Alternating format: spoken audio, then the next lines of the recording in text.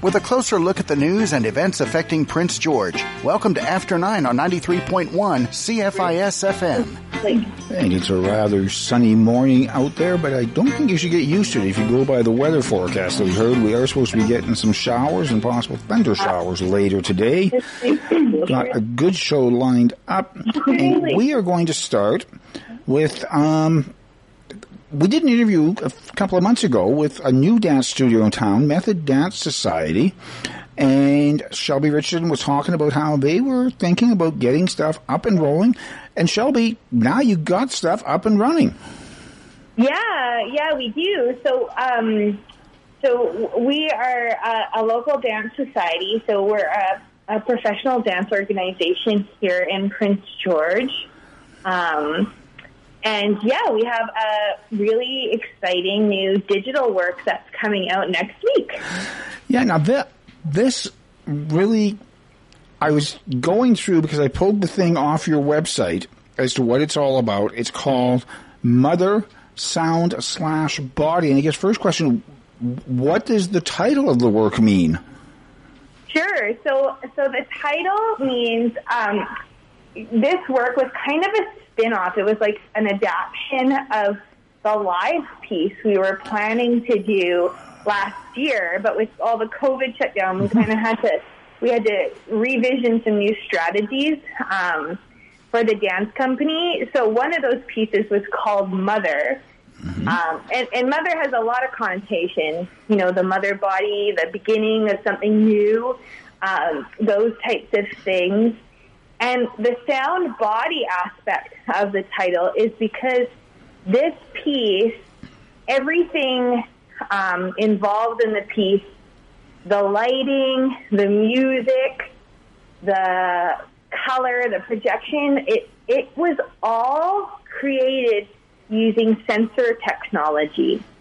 So what that means is the dancers wore sensors while they were performing the piece, and as they danced, this would create the sound that they were moving to, the lighting, the projections that are present in the piece, all of that was created by their movement. So when the dancers were doing this, did they have music that they were sort of dancing to, which was then recreated, or were they actually creating brand new pieces of music as they danced? They were creating brand new pieces of music while they danced. Wow. So I'm thinking with that, the first that comes to my mind is it would almost all have to be solo pieces, wouldn't it? Because otherwise, if you've got two people doing this at the same time, the music could really clash. Yeah, so actually, no, there's three performances in the digital work, and each piece is a trio. Oh. So what we did is, and I have Ashley Burmaster here, one of the choreographers and one of the dancers, so I'll let her talk about this a little bit too. But for each piece, we focused on different things. So for the piece I choreographed, the dancers wore sensors, and each sensor was tied to a different octave. So it created like a harmony of sound, depending how they were dancing. And then I'll let Ashley talk a little bit about her piece. Yeah, so for my piece, we focused more on the lighting with the sensors and the pace of the lighting. So we actually had the screen going on behind the dancers, almost with a light running across the screen. And then based on where their hands and their arms were in the space, if their arms were up high, then the screen would be running really fast, or if their arms were down low, the screen would be moving very slow. So as they were going through their movement, there was this beautiful kind of commotion of light running behind them, which was really interesting. I'm sorry, the sound you are hearing right now is a mind being blown on air. I mean, this is I'm from the old school where, like, the piano player played a few bars and the dancers got up on stage and started dancing to that music. And now all of a sudden I'm hearing about the dancers creating the music. I'm hearing about the dancers creating the light show that's up there with them. Wow. Yeah. It's pretty amazing. And the project really came to life because John Russell, who's the technical director and an amazing composer, we had just been talking about, how do we do something that's different? Because this isn't a live show anymore. Yeah. We have to do something online. So how can we push ourselves as artists and dancers and lighting designers to really create something new and exciting that really utilizes the digital platform? And we were like, hey, there's this cool technology that exists that we can actually make. We can make almost a live environment. So it's a living and breathing space that the dancers are interacting in. Now, had any of you used the sensor technology before, or were you sort of learning on the go? No, so this is actually the first time that any of us had ever worked with these sensors, I think including John, too. So that was part of the interesting part of this process, is we were really coming up with the choreography first and then trying to keep those sensors in mind, but really having that collaborative research process happen later, which is kind of the amazing thing about, not the amazing thing about this pandemic, like as destructive kind of as this pandemic has been for many artists, it's really allowed us to push the boundaries in how we present art and push the boundaries in our choreography. So I think this digital work is a really nice representation of how art can maybe move forward and how this time has enhanced our art form as well. So is this piece something that you would have ever thought of if you were doing a live piece? I don't know how much we would. Now we definitely will. Yeah. Now that we have started, we kind of just, hit the tip of the iceberg with this exploration because there is just so much you can do. Mm-hmm. There's so much interaction that you can create, which I'm a huge proponent of, is like interacting with your audience and that type of thing.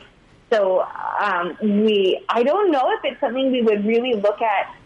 It might have been something we talked about, but not seriously something we looked at. And now we're like, it just opens so many doors for the future with live performance. So how much of it was, while you were putting together Mother Sound Body, you were also sort of taking notes either in the back of your mind or on your iPad or whatever about, let's see if we can try this for the next time we do something like this? Yeah, so I know John is just like, his brain is exploding right now because he's just like, oh my gosh, there's so much.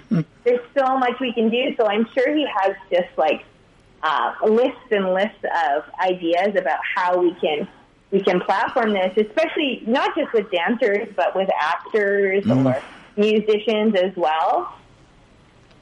Now, is this something where it seems there's a lot of like live performance things, like when you're able to go before an audience again, it sounds like you would have to be fairly careful about how much of this technology you used in a piece, because the audience is going to have to adapt themselves to seeing this instead of what they're used to seeing.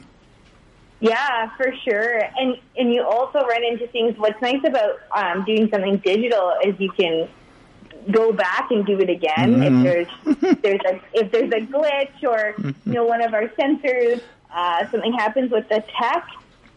In a live performance, you really have to, I think, simplify it so that you weren't running into tons of tech issues. Yeah. Yeah. So now this performance, it's scheduled to air June 15th. So it's a week from yesterday, actually, at 7. Is it actually live, or has all of this been taped, like so much other stuff that we've seen produced lately? Yeah, so this is a taped performance. The premiere, so the link will be live on June 15th at 7 p.m. And once you register for that link, you'll have, it will be open for a week. Okay. So for a week, I think it's from the 15th to the 19th. Right. You'll be able to go into that link and watch the performance. Mm-hmm. Now, are there any plans, especially on what I will call an opening night on the 15th, are there any plans for you or Ashley or John to be available after the performance to do sort of a live online thing, answering questions from people who were watching?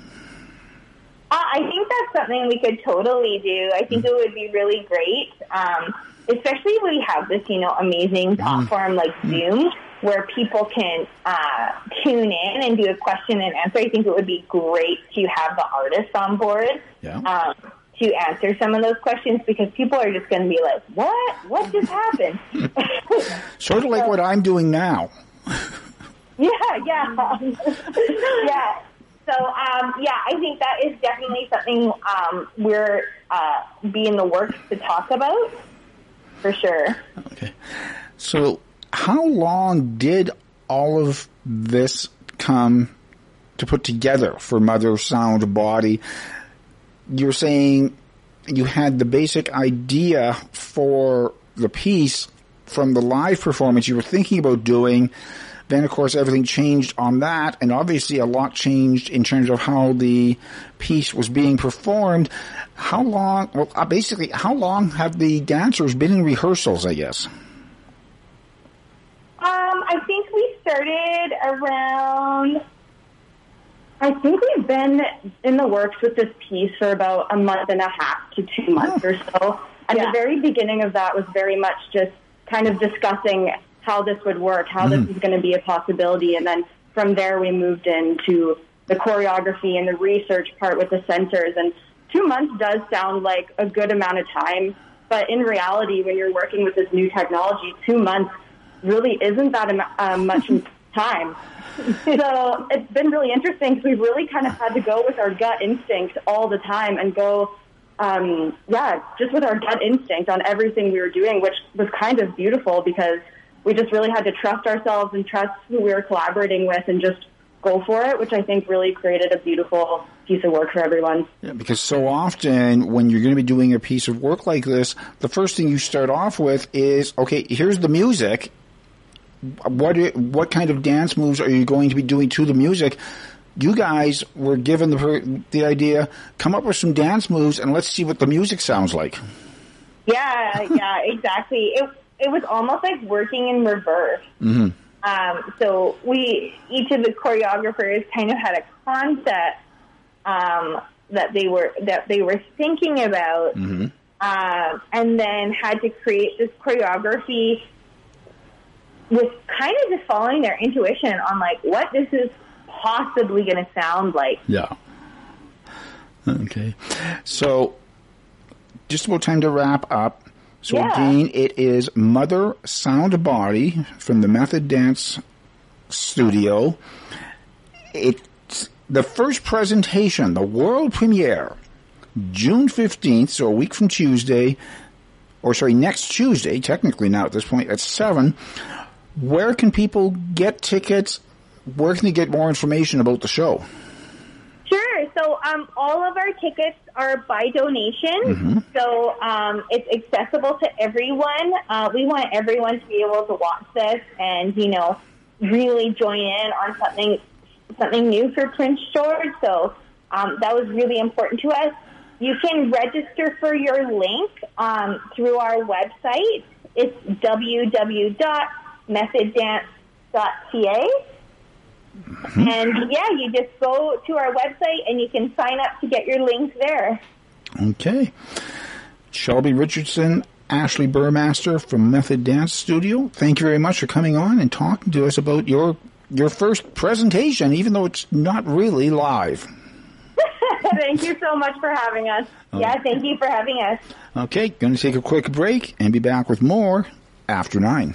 Join us each week for Music and the Spoken Word, featuring the Tabernacle Choir at Temple Square, the longest-running continuous weekly network broadcast in the world, celebrating over 90 years on the air. Each episode features modern and traditional arrangements of spiritual, patriotic, classical, and contemporary music, and a timely, inspiring message. Music and the Spoken Word with the Tabernacle Choir. Now heard Sunday mornings at 8 here on 93.1 CFIS-FM. The University of Victoria is conducting a study on assistive technologies, devices used to maintain or improve an individual's ability to function and be independent. If you are an older adult, age 55 plus, using or wanting to use assistive technology, you or a person who assists you can participate. To take part, contact Project Coordinator Dr. Gord Miller by email to kisssat@uvic.ca or colleague Dr. Karen Kabayashi by email to kmkobe@uvic.ca. Last summer, as COVID-19 created economic hardship for creatives everywhere, a variety of charities were set up to offer assistance. With the backing of Songwriters of North America, the Songwriter Fund was created by songwriters for songwriters. With the repercussions of the pandemic continuing to impact the music industry, the fund is still accepting donations as it gears up to provide another round of much-needed relief to songwriters. To learn more about the fund or to apply or donate, visit songwriterfund.com. Forecast from Environment Canada, becoming cloudy this morning with showers and the risk of thunderstorms. Winds from the south at 20, gusting to 40 this afternoon, a high of 15. Tonight, showers ending after midnight, then partly cloudy, gusting south winds becoming light and a low of 4. For Thursday, mainly sunny in the morning, increasing cloudiness near noon with a 60% chance of showers in the afternoon and the risk of thunderstorms. Winds from the southwest at 20, gusting to 50 near noon, a high of 16. Keeping you up to date on current news and events in and around Prince George. This is After 9 on 93.1 CFIS-FM. And we are now on the phone with a voice which became very familiar over the somewhat unusual hockey season that the Prince George Spruce Kings faced this past year. Cole Waldy, we talked to you a fair number of times when you were down in Chilliwack. Now you're back in Prince George.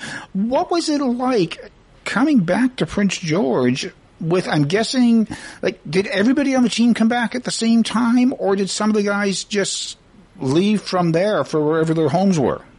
No, well, we came back on the bus. We all came back on the bus right after the game because the kids are at their billet houses. They had to pack all their stuff in their billet houses before they went home. So they had a day or two to, gather their things and then head home for the off season. But yeah, great experience for all the kids. And obviously it's a big off season and a big year coming up next year. So we all came at the same time on the bus, just like a normal road trip would be. So there's some sort of normality coming on the way home, that's for sure. Yeah, like a normal road trip would be after you've been on the road for a month and a half. Yeah, I guess that one's a little bit different. I guess just from a bus side of things on the way home, where you play the game at 5 or 6 o'clock at night, and then you drive overnight, back home into PG. But yeah, it was a long trip, but definitely no regrets. It was a very cool and unique experience. Now, when you got back to Prince George and the players all then, of course, as you say, got their stuff from their billets if they were from out of town and then headed back home, was there a chance for the members of the Spruce Kings organization who didn't make the trip down with them to say goodbye from anything more than like about 6 feet difference? Yeah, it was a little bit different. I think when we got back, though, everyone had their first dose of the vaccine, so that kind of made it a little bit easier getting back into the office.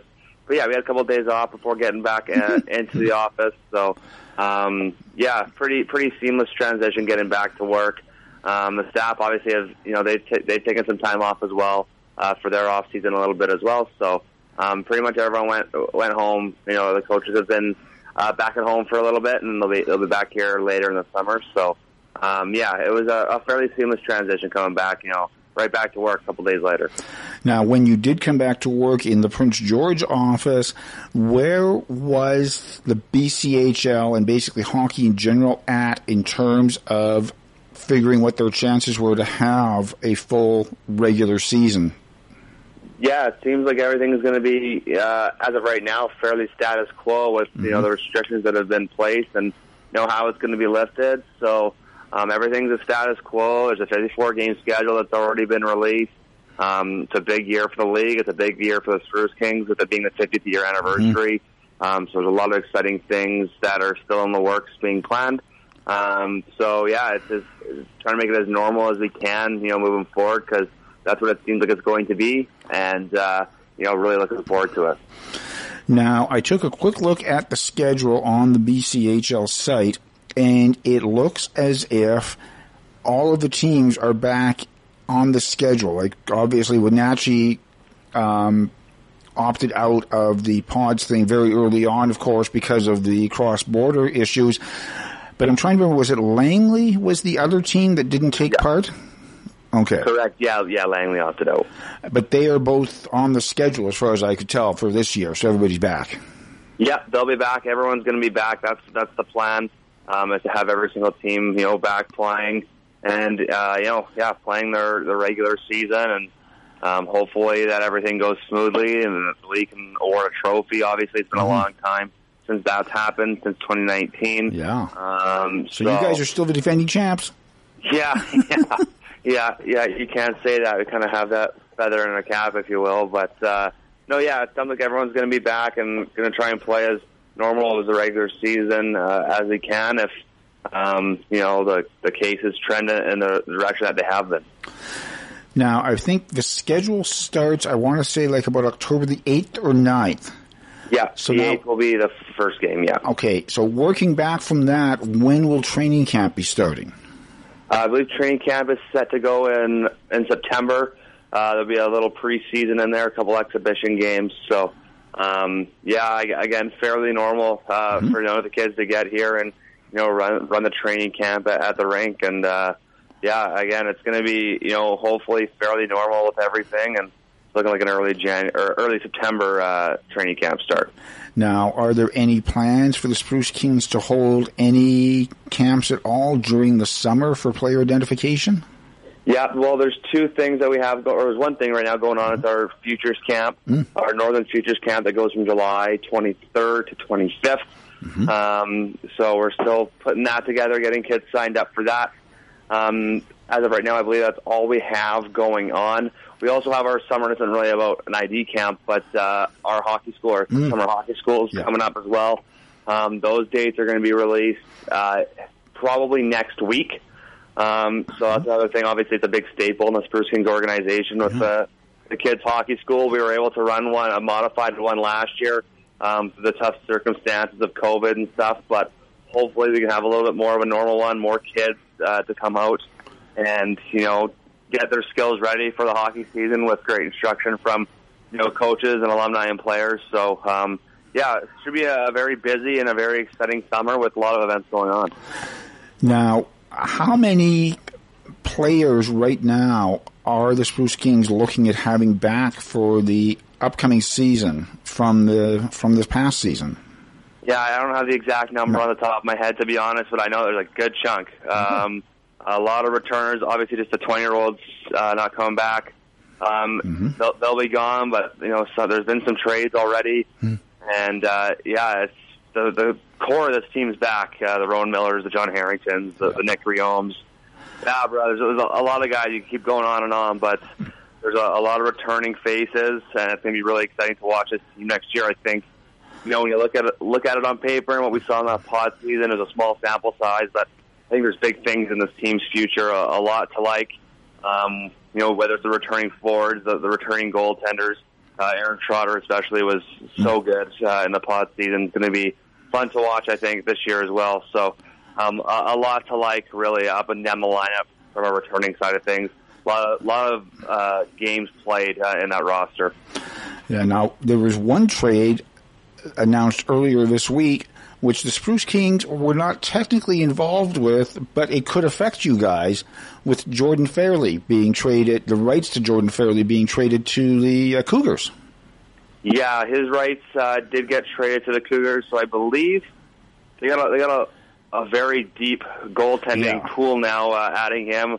I think they have 4 goalies now in their system, so his WHL rights are with the Cougars, and his BCHL rights are still with us. Yeah. So I guess only time will tell, but I'm assuming he'll still be with the Spruce Kings to start, and we'll see what happens moving forward there. Yeah, it's just, I looked at that and I was thinking, okay, well, that's one of those ones that's kind of convenient for the Cougars. Like, it's not bad for you because he stays with you, as you say, to start with. But for the Cougars, it's kind of convenient because if they need a goaltender fairly quickly because of an injury or something, they don't have to cast way down to Vancouver to get the next kid on their lineup. They've got him right here. Yeah, that's a good point. I think the kid they traded also is from Swift Current. So, two hometown kids got to go back home. So I think that kind of went into it too. So, I guess we'll see what happens. Still a bit of a process before the season starts. And, I guess only time will tell. Okay, Cole, we're going to have to take a quick break. When we come back, I want to talk a little bit about the new schedule and some of the items on it after 9. If you attended a federal day school, now is your time to make your claim. If you experienced harm at your school, you may be eligible to receive a check for compensation. Remember, you need to make your claim before July 13th, 2022. See if your school is on the list and get free legal help. Start at IndianDaySchools.com or call 1-844-539-3815. Claim what's yours. Over the past year, the Alzheimer's Society of BC has made enhancements to their remote and virtual programming so no one walks alone with dementia. Developments include virtual support groups, fitness and social programming with Minds in Motion, and weekly webinars on dementia-relevant topics. If you've taken in any of these virtual programs, please provide your feedback and thoughts through the First Link Dementia Helpline. The number to call is 1-800-936-6033. That's 1-800-936-6033. Support PG is celebrating its first anniversary by giving you a chance to win. Download and print the Summer Vacation Passport from supportpg.ca, then shop locally through September 28th to collect stickers. You could win one of 3 staycation packages from Tourism Prince George. Follow Support PG on Facebook and Instagram, or visit supportpg.ca to stay up to date. Get shopping today to increase your chances. The Support PG Passport for your summer vacation, on through September 28th from Support PG. Next time you're out on the ocean, help save whales by reporting any sightings using the Whale Report app. By making submissions, you're contributing to the OceanWise BC Sighting Network, a database of more than 130,000 whale sightings spanning more than 50 years. This provides researchers with critical information about the health of whales, dolphins, porpoises, and sea turtles in the BC waters. For more information or to download the Whale Report app, visit the OceanWise website at ocean.org. It's after 9 on Prince George's Community Station, 93.1 CFIS FM. So, Cole, we were mentioning earlier the new schedule out for the BCHL season, a full schedule, and so you're looking at it and you're going, gee, there's teams on here that aren't Merritt or Chilliwack. What's going on? Yeah, obviously, the switch down to the Interior Conference, that was made about a year ago, but obviously it kind of fell apart with COVID and stuff, so we played that pod season. But, yeah, it's going to be a little bit different. No traveling to Chilliwack, especially, is going to be a bit of an adjustment, but pretty good schedule. All in all, if you ask me, a lot of back-to-backs in PG. Our only 3-3 of the season is a home stretch against Cranbrook. So, I personally, I thought that was kind of cool, a little bit different. So, lots to like on the schedule. Again, a little bit different, as you mentioned. So, it's going to be exciting, though. I'm excited to see how all the games play out, and a lot of games circled on that schedule for sure. Yeah, and I was saying, just having Cranbrook here to play basically all 3 of their games against you guys in Prince George on the same weekend makes sense. That's a long trip. I think so too. Obviously, not the lightest travel going from PG to Cranbrook, so yeah, it makes sense to get those games in. And I think every time we're in the Kootenays, we're playing both Trail and Cranbrook to get those games in. So makes sense, from a travel side of things. Going to be a lot of kilometers logged on both sides. And that's the other thing that's a little bit different is previous years it was just, okay, we're going to the Kootenays, we're playing Trail, and then we're leaving again. Now, as you say, you've got a couple of games in there against different teams. You're not even playing just a doubleheader against Trail. You're playing 2 different teams, probably on back-to-back nights even. Yeah, it's exciting. Obviously Cranbrook, their first year in the league was last year, their inaugural year, probably not ideal with all the circumstances, probably a bit of a grind. Obviously it's a grind for every team, but especially for them with it being their first year in the league. It's kind of cool that they're, kind of in that Kootenay area where they can rival a Trail. Mm-hmm. They played each other a lot last year as well. So it's very cool to, see this league expand and, go to a bit of a different part of the province. And obviously Cranbrook's a very good hockey town. They had a Western Hockey League team there for a long time. So I've heard nothing but good things about their organization and the program. And it's going to be exciting to go there, and it's going to be exciting for them to come here and, for fans to, see a brand new team in the league. And there's another key point. Fans. Yeah. Fans.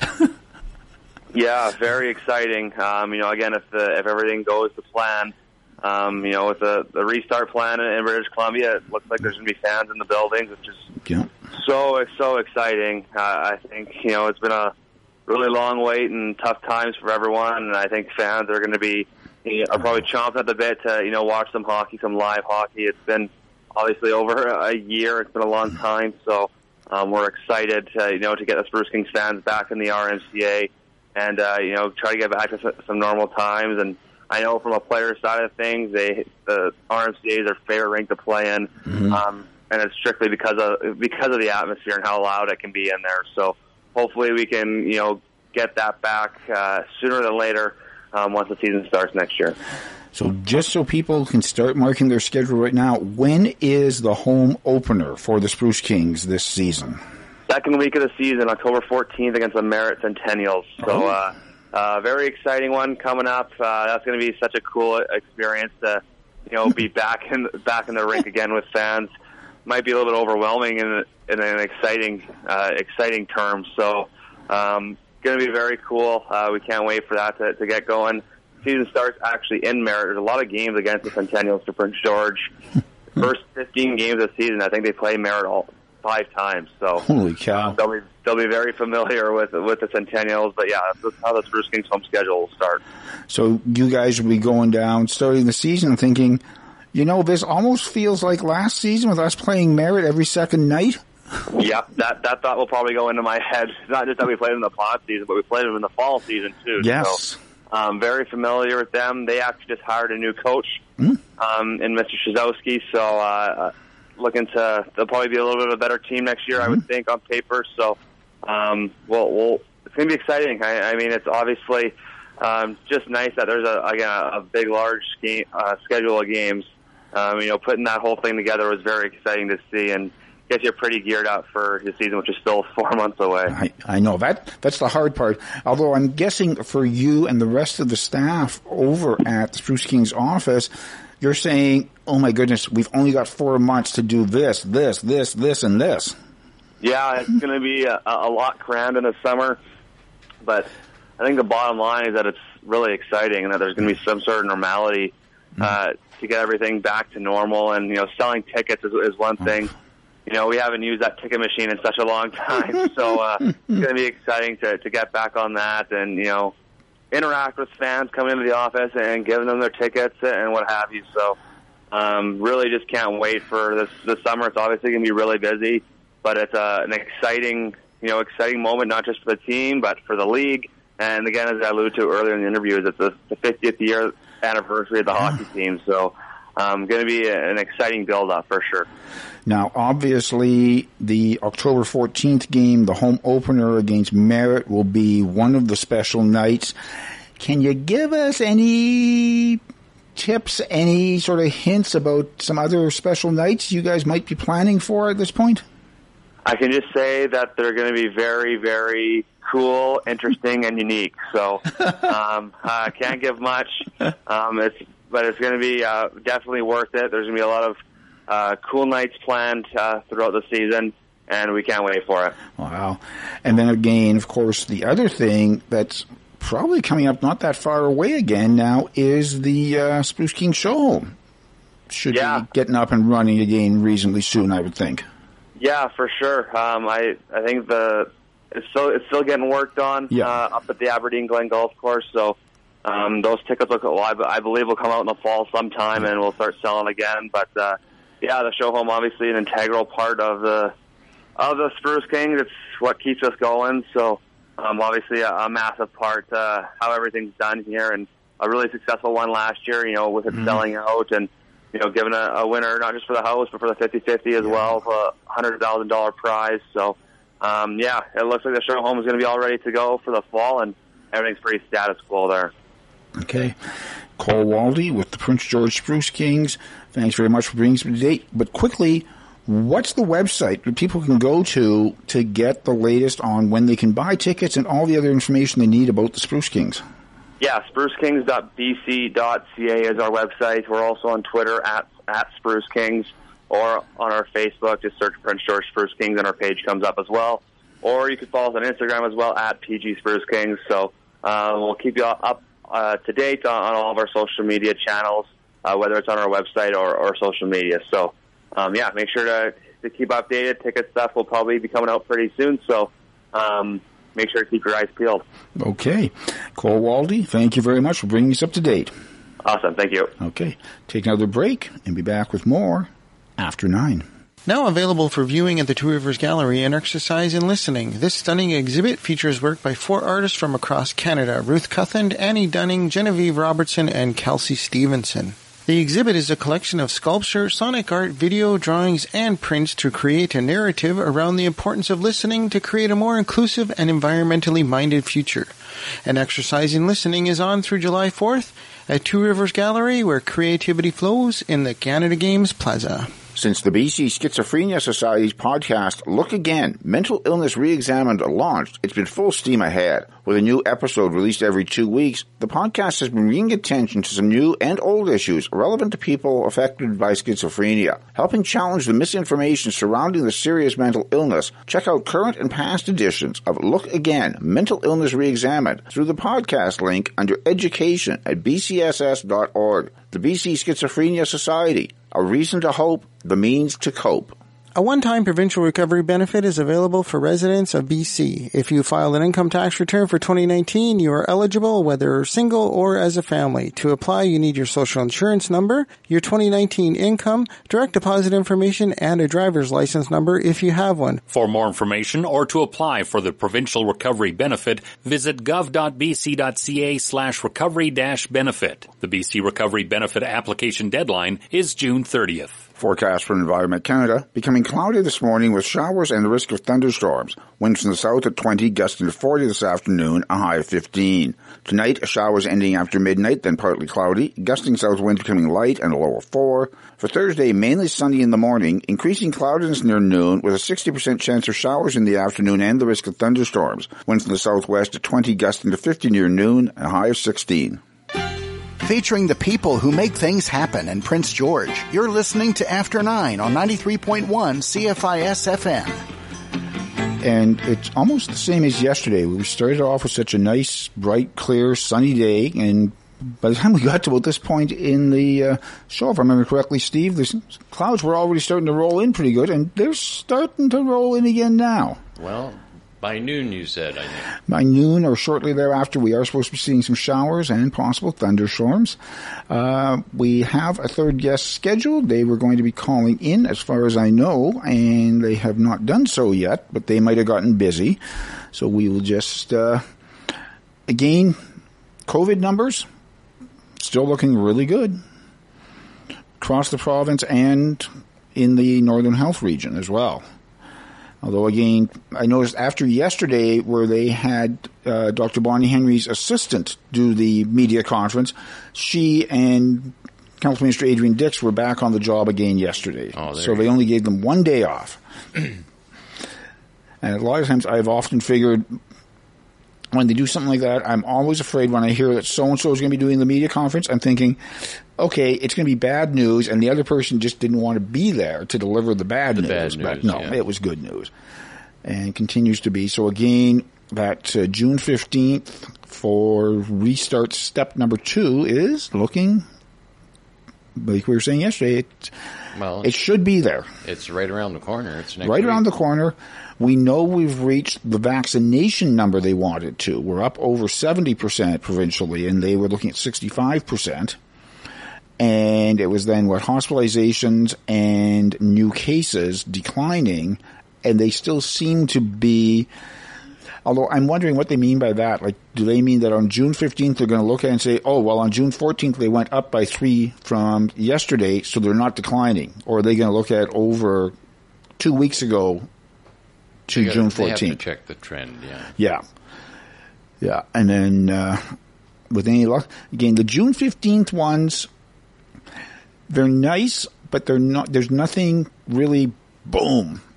It doesn't suddenly explode into, we can do all kinds of extra things. It's more, indoor gatherings can now be up to 50 people. Outdoor gatherings can be 50 people. I believe you can have up to 10 people if you're going to a restaurant or something. You can have a table up to 10 people. And again, it doesn't have to be the bubble people anymore. It can be friends and family. Well, the one that bothers me is all the talk now about the border. Yes. Because that deadline is the 21st. Yes. Unless, of course, you're the Montreal Canadiens, in which case they've gotten an exemption to, if necessary, travel across the border without having to quarantine, which has upset some other athletes as well, because some of them are trying to either qualify or train for the Tokyo Olympics, which are still scheduled to be taking place this summer in Tokyo. I still believe they won't go on. I don't think they will either, but if I've qualified for the Olympics as part of the Canadian national team, I'm not going to say, I don't think they're going to go on. I'm just going to sit at home, slough off, eat a quart of ice cream every day. I'm not going to worry about training. No, I'm going to keep training because they might go ahead. And this might be your only chance. So, but a lot of them would like to be able to participate in events which are maybe taking place in the United States. Well, a lot of them don't have that exemption. Well, the worst part for them is they'll have to train one more year. Yes. Well, their Summer Olympics are like this year. This is, although again, it's still kind of funny. These are the 2020 Olympics taking place in Tokyo this summer. Also, across the sea, going the other way, over in Europe, the 2020 European Football Championships are taking place. Again, for the same reason, as I understand it, there was so much advertising, there was so much, they don't really put it this way, but there were so many souvenirs made up with 2020 on them. Absolutely. They didn't want to have the people who did it with souvenirs suffer the loss for something that was totally out of their control. And that, I know that was what they did with the 2020 Olympics, and one of the organizers even said that was one of the reasons, was that there was so much stuff that was already in place that said 2020 Tokyo Olympics. They didn't want to have people have to get rid of that, and basically, if they wanted to still be part of it, retool and do 2021. And I'm just thinking, you got a 2020, no, changing a 2020 to a 2021 is not that easy. No. Well, you'd have the hoop for it too, though. You could, yeah. So it's delayed another year. But that's really starting to get messy then. Mm-hmm. Although, again, it is starting to look... And again, the thing is, we still here see the small picture, if you will. Like, we're looking at the Northern Health picture, and then we're looking at the BC picture in terms of the things. We're sort of looking, a lot of people I know are looking at, like, the Alberta picture, because that's obviously the place you'd be most likely to go if you wanted to travel. Mm-hmm. I don't know how many people in Canada could tell you what's the rate like in Nova Scotia. What's the rate like even in Manitoba? Mm-hmm. A lot of people, if they need to know, they can look it up. But a lot of people don't know. We know the U.S. is still having problems, except it's not everybody in the U.S. Some of the states are apparently doing almost as well as we are in terms of vaccination numbers and numbers going down. Some aren't. But our neighbor is one of the ones that are not doing yes. Well. And again, though, then you step outside North America. How's things happening? What's happening down in Mexico even?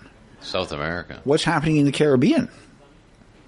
Because again, it's only June, but I know people who would already be saying, I would like to be able to plan my winter cruise in the Caribbean.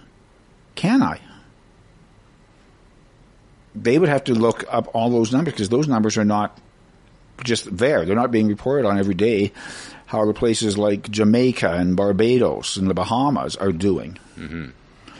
And, and even over in Europe, we're not, I don't think, again, you could dig for it. It probably wouldn't be that hard to find. But you're not hearing, even on a weekly basis, you're not hearing, what are the numbers like in England? What are the numbers like in Europe as a whole?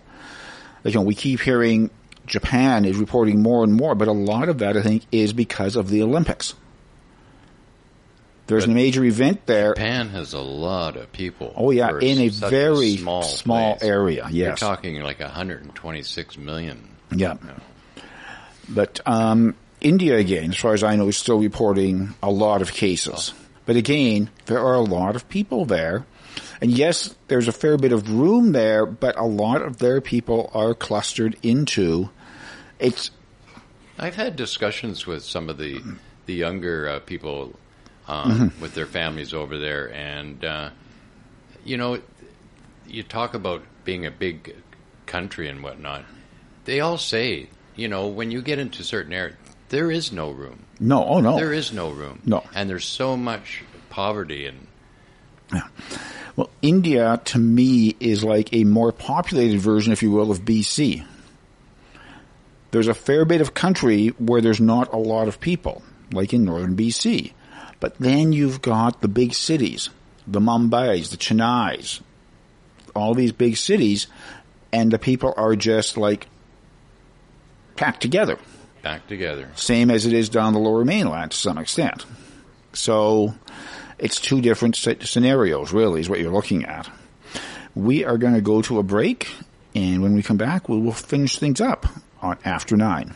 In response to the discovery of the remains of 215 children at the site of a former residential school in Kamloops, flags at city properties across British Columbia have been lowered to half-mast. As well, the Clay Layton flag at Prince George City Hall will remain at half-mast for 215 days in remembrance of the children who died and as a reminder to ask ourselves, what can we do as individuals to support children today for a more positive future of our Indigenous communities? June 15th is World Elder Abuse Awareness Day, and there are a number of events to mark the occasion in the city. On June 14th at 1 at City Hall, Mayor Lynn Hall will raise the WEAAD flag and read a proclamation. On June 15th, there will be a drive-by parade starting at 2 at the parking lot by the Aquatic Center. To register for the parade, email princegeorgecrn@gmail.com or call 250-301-6664. That's World Elder Abuse Awareness Day, coming on June 15th. Pushing and supporting the nonprofit sector forward is a priority at Vantage Point. Their aim is to work with others in the sector to mutually accomplish goals and create discussions around important topics. These are the values and goals of their membership community. When your organization becomes a Vantage Point member, your board, staff, and volunteers can participate in our advocacy work for the sector. For more information or to become a member of Vantage Point, visit thevantagepoint.ca. If you're the caregiver of a senior or elder, it's easy to feel overwhelmed. That's where the Family Friend Caregiver of Senior Support Group comes in. The group provides emotional support and information, as well as a place to share ideas and experiences with other caregivers. It will help you feel less isolated and more connected in a safe environment, providing mutual support and shared ideas. For more information or to join the free online Family Friend Caregiver of Senior Support Group, email bahfacilitator@pgnfc.com. Thank you for tuning in and staying tuned to After 9 on 93.1 CFIS FM. Well, I had somewhat the same situation last night in the NHL playoffs as we had the night before. We had two games, and one of them finished off a series. That did. Yes.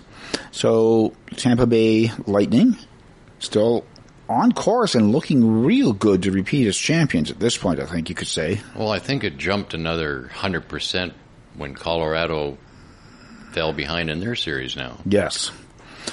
But because Colorado's down 3-2 to Vegas, and Vegas is headed home. Yeah, and then Montreal is that's who Montreal is waiting for, is that series, and the other series is the Islanders and Boston.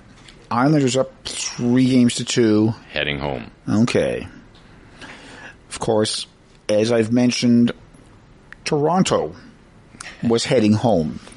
at one point with a sizable lead in their series. Well, as a diehard Leaf fan, I'm pulling for the Islanders. Oh, okay. Only because it's Boston. Ah, okay. So you want the original 6 teams to get kicked out? Well, I mean, when you think about it, Montreal and the Islanders, there's 2 teams that weren't really expected to be there. No. And Montreal's now a Final Four. And Tampa Bay, I think, was. Even though there may have been times during the season where people were kind of going, they just don't look all that good. They picked it up near the end of the season. Again, they get into the playoffs. Oh, they're loaded. They're a team that's built for the playoffs to some extent. Oh, they're loaded down, yeah. They knew that they could, they knew they were going to get their guys back who they needed. And so they weren't too concerned about finishing in a certain spot. They knew they were going to make the playoffs, and they said, okay, at that point, we're going to be playing teams we've played all season. There's not going to be any surprises. We know we can beat these guys. And I think that's what they sort of sat back and said, let's just make sure everybody's healthy, or at least getting close to healthy. We don't want to rush somebody back for the last game of the regular season and then have him miss the first series in the playoffs because he pulled a muscle again, trying too hard. And I don't think that would happen with John Cooper behind the bench, for one thing. No. No, it's going to be... and then, what gets interesting when these other 2 series finish, and they are both... So one of them's on tonight, right? Yeah. Well, you get the Boston Islanders. Boston Islanders, and then the... And Vegas will be tomorrow. Tomorrow, yeah. So again, they're still staying on every 2 days. When they finish those series and you got those Final Four, as we were talking about a little bit yesterday, all of a sudden you're saying, okay, how do we do against these guys in the regular season? Well, I've got news for you. You never played them. Yeah, you played 500 hockey against them. You didn't win any, you didn't lose any. So it's going to be scouting reports, but it's going to be scouting reports where I think you've also got to sort of legitimately be scouting your own team as well. Mm-hmm. Like, you know what your team is like. Well, if you're going to be going up against, say, well, even if you're going up against Montreal, you can scout them and you can say, okay, this is the style of hockey they play. Okay, now, let's have somebody take an unbiased look at our tapes from the past couple of weeks in the playoffs. What is Montreal going to be looking at and saying, there's something we can pick on? Because I think that's what you've got to do as much as anything when you get to this stage of the playoffs, especially because you haven't played them before, is you've got to look at your team, and you can't just say, oh yeah, we're on a roll. We're just going to roll over everybody. No, you've got to look at it and you've got to say, Montreal, they've got, like, say they're really strong down the right wing. And our left wingers haven't really been playing that well defensively. That's a problem for us. Well, they got to stick to their defensive game. Oh, yeah. Because they don't have a lot of, like, high-powered goal scorers. No. You know, there's a couple that you can rely on, but... Yeah.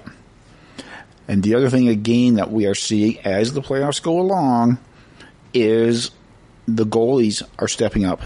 The goalies are phenomenal. Like, Montreal had a number of different heroes in the first 2 rounds. But the guy who was always there was Carey Price. Vegas has gotten as far as they have pretty much because Marc-Andre Fleury is playing like Marc-Andre Fleury does in the playoffs. And that's the thing that I don't think anybody can really explain. I know coaches have been asked about it, and they can't explain what is it that some guys can seem to turn it on when it's the playoffs. Like, it's not like they take the season off. They don't, they don't just sit around for 56 games this year and then start up in the playoffs. But they play at a C+ level or a B level in regular season. And then all of a sudden the playoffs start and they're maybe not A+, but they raise it to like a B+ level in the playoffs. And nobody can explain it. Well, I mean, if you played 100 games through the season... Yeah. And you've made it to the playoffs and you're feeling pretty good. Well, that's a pretty good high right there. Yeah. That'll get you going. Yeah. Because you are playing a lot of games. Yeah. And I think part of it as well, and a couple of coaches did mention this, was they said, well, some of those guys, you take a look And they particularly match up well against the team we were playing in the opening round. And it's not like, okay, you play the Canucks one night, and then you might not see them for another 3 weeks. And so you've got 6 or 7 other games in there, so the guy who plays really well against the Canucks has a good game, and then he sort of drops back to his usual level for 5 or 6 games. Then he has another good game against the Canucks. You don't necessarily notice that he plays well against the Canucks, but if you play the Canucks in the playoffs, he's seeing them at least 4 games in a row. Mm-hmm. And if he can still play at that level, that's when you suddenly go, wow, he's really raised his play. He may not have really raised his play that much from what he was playing against Vancouver. And again, so often it is just a matchup. There's just something about a particular team that a particular player likes. Again, goalies. Well, goalies. Oh. A goalie can win a game for you. Yeah. Do you think a goalie can win a series for you? I think so. Because if Carey Price in the first game of the next series, if Montreal gets outshot and Price makes a couple of spectacular saves and they win the game like 2-0, say, the other team, they're not going to say it, but the other team is going to have in the back of their mind, oh, that's the way he's playing again now. Well, there's only one goalie I can recollect that actually pretty much helped win a series, and that would be Ken Dryden. Oh, yeah. You know, in his pre-rookie season. Yes. Yeah. That was somewhat ridiculous. And that's still one of the most iconic photos of all time, isn't it? Yeah. Him standing in front of his goal crease with that huge goal stick of his, just leaning on it very casually. And this is like a guy who'd only played, 6 regular season games in the Stanley Cup playoffs. Yeah. Throw him in there. He's just, big deal. That'll about wrap it up for today's show. We will be back on the air tomorrow after 9. After 9 is a daily presentation of CFIS-FM. After 9 is produced by Alan Wishart, Reg Fair, and Nathan Gita. Additional contributors include CBC News and the National Campus and Community Radio Association. For a rebroadcast of today's program, check out the podcast link at cfisfm.ca. To provide feedback or suggestions for the show, please email cfisfm@yahoo.ca. You're listening to CFIS-FM Prince George, a not-for-profit community radio station broadcasting with 500 watts of power at 93.1 on the FM dial. CFIS-FM is owned and operated by the Prince George